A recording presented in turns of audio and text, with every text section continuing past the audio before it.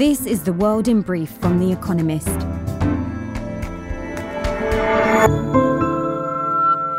Our top stories.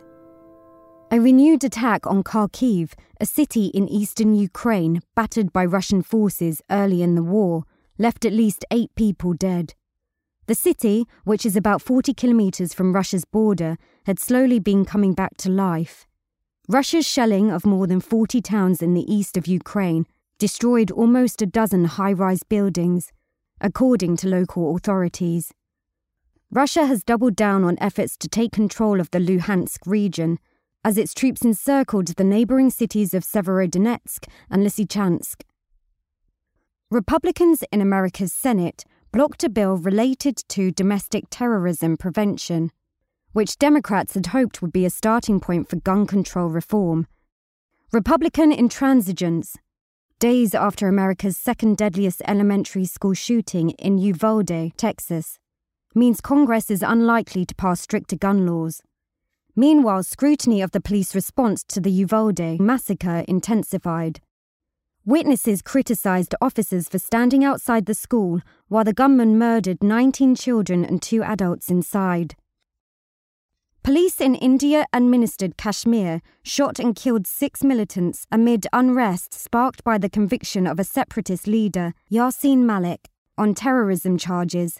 A television performer and a police officer were also shot and killed by militants. Mr. Malik, a former leader of the Jammu Kashmir Liberation Front, was on Wednesday handed 2 life sentences by an Indian court. Mr. Malik renounced violence in 1994, but was arrested in 2019 after the JKLF was banned. A state appeals court ruled that former President Donald Trump must testify as part of an investigation into his business practices. Letitia James, New York's Attorney General who first launched the civil probe in 2019, has also deposed 2 of his children, Ivanka and Donald Trump Jr. Mr. Trump's lawyers argued against testifying because he claimed his answers could be fodder for a separate criminal probe run by the Manhattan's district attorney.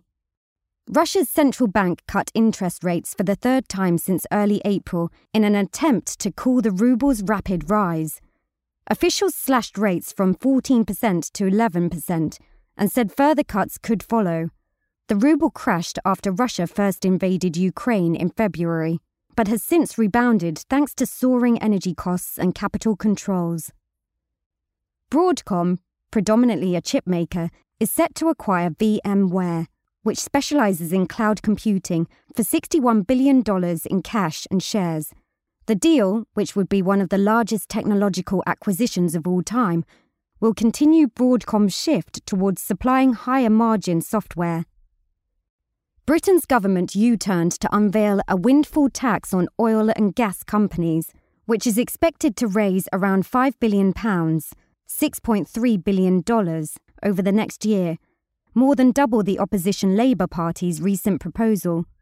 The 25% levy, on top of a current rate of 40%, will help fund £15 billion, $18.9 billion, in grants to households struggling with soaring costs of living. And, fact of the day, 125, the factor by which Chinese exports of goods to America increased in the 3 decades to 2015.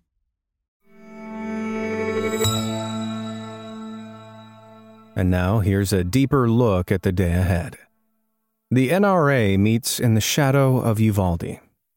America's National Rifle Association meets on Friday in Houston, Texas.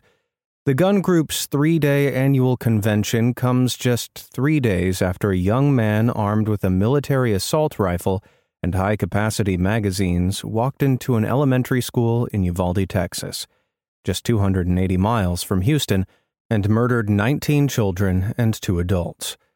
Leaked tapes reveal that after the Columbine school shooting in Colorado in 1999, NRA officials considered canceling a planned convention. They even mused on adopting a sympathetic tone towards mass shootings. This time, the show, with stalls displaying the latest version of weapons that have been used to murder American children, will go ahead as planned. Donald Trump is due to speak, along with dozens of other right-wing politicians. The NRA has endured plenty of scandals in recent years, including accusations of financial fraud and near bankruptcy. But its grip on the American right seems undimmed. The endgame in Ukraine.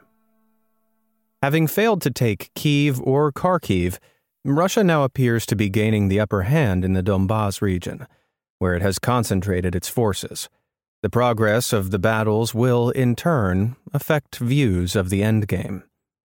Western allies say it is for Ukraine to decide the terms on which the war ends. Yet they are broadly aligning with two camps. Germany, France, and Italy have, in various ways, called for a ceasefire or talks. Poland, the Baltic states, and Britain want to help Ukraine win. America has not set out a clear objective. The argument turns partly on territory.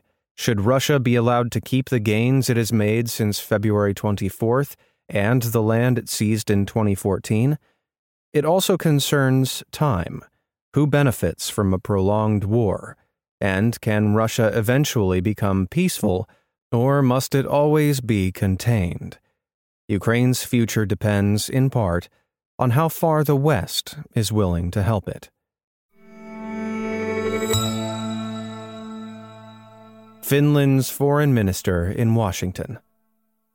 Finns consider themselves a nation of introverts, but since deciding to join NATO earlier this month, the country's diplomats have been on a charm offensive. On Friday, Pekka Haavisto, the foreign minister, visits Washington for talks with Antony Blinken, America's Secretary of State. The main topic: how to convince Turkey to drop its resistance for letting Finland and Sweden into NATO. Turkey's president, Recep Tayyip Erdogan, says he wants Finland and Sweden to crack down on Kurdish émigré activists, whom he considers terrorists living in their countries. But he may also have other demands, such as permission to buy American F-16 or F-35 fighter jets. In 2019, Turkey was kicked out of the F-35 program after buying anti-aircraft missiles from Russia. On May 25th, Finnish and Swedish diplomats spoke with Turkish officials in Ankara. So far, no breakthroughs. Big screen v. small screen. What are you doing tonight? Two big Hollywood studios have poured nearly $500 million into rival projects vying for your attention. Paramount hopes to tempt you to the cinema with Top Gun: Maverick, the sequel to its 1986 blockbuster. The film stars a now 59-year-old Tom Cruise, who is summoned to train a batch of young hotshots, including the son of his late flying partner, Goose. But Netflix would rather you stayed at home for the fourth season of its paranormal hit, Stranger Things. The Friday night showdown between cinema and sofa is emblematic of a bigger battle in the entertainment industry. During pandemic lockdowns, staying in became the new going out. Movies like Top Gun, originally slated for release in June 2020, were grounded, while streaming services boomed. Now the tables are turned. The world is reopening and people are going out again, ditching Pelotons for real bikes, swapping Amazon for the mall, and quitting Netflix in favor of the cinema. The intergalactic appeal of the Sun Ra Orchestra.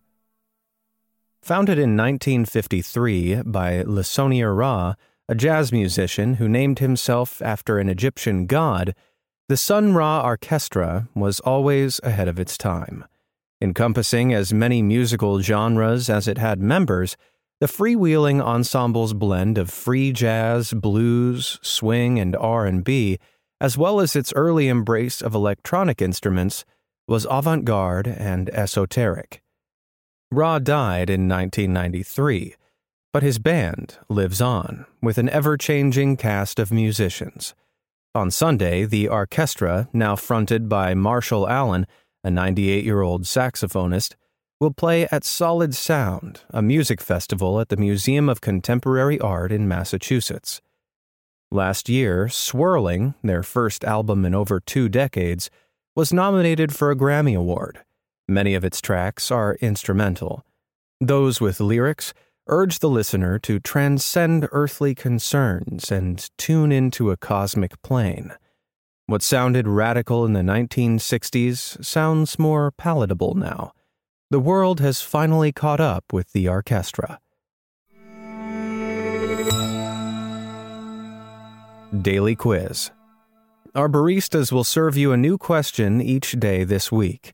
On Friday, your challenge is to give us all 5 answers and, as important, tell us the connecting theme. Email your responses and include mention of your home city and country by 1700 BST on Friday to quizespresso@economist.com. We'll pick randomly from those with the right answers and crown one winner per continent on Saturday. Friday. What is the name for the bulky triangular knot used for neckties and compulsory for Royal Air Force personnel in Britain? Thursday. Which hedge fund manager founded the Robin Hood Foundation with the aim of reducing poverty? Finally, here's the quote of the day, from Rachel Carson, who was born on this day in 1907. But man is a part of nature, and his war against nature is inevitably a war against himself. That's the world in brief from The Economist, available 3 times every day of the week.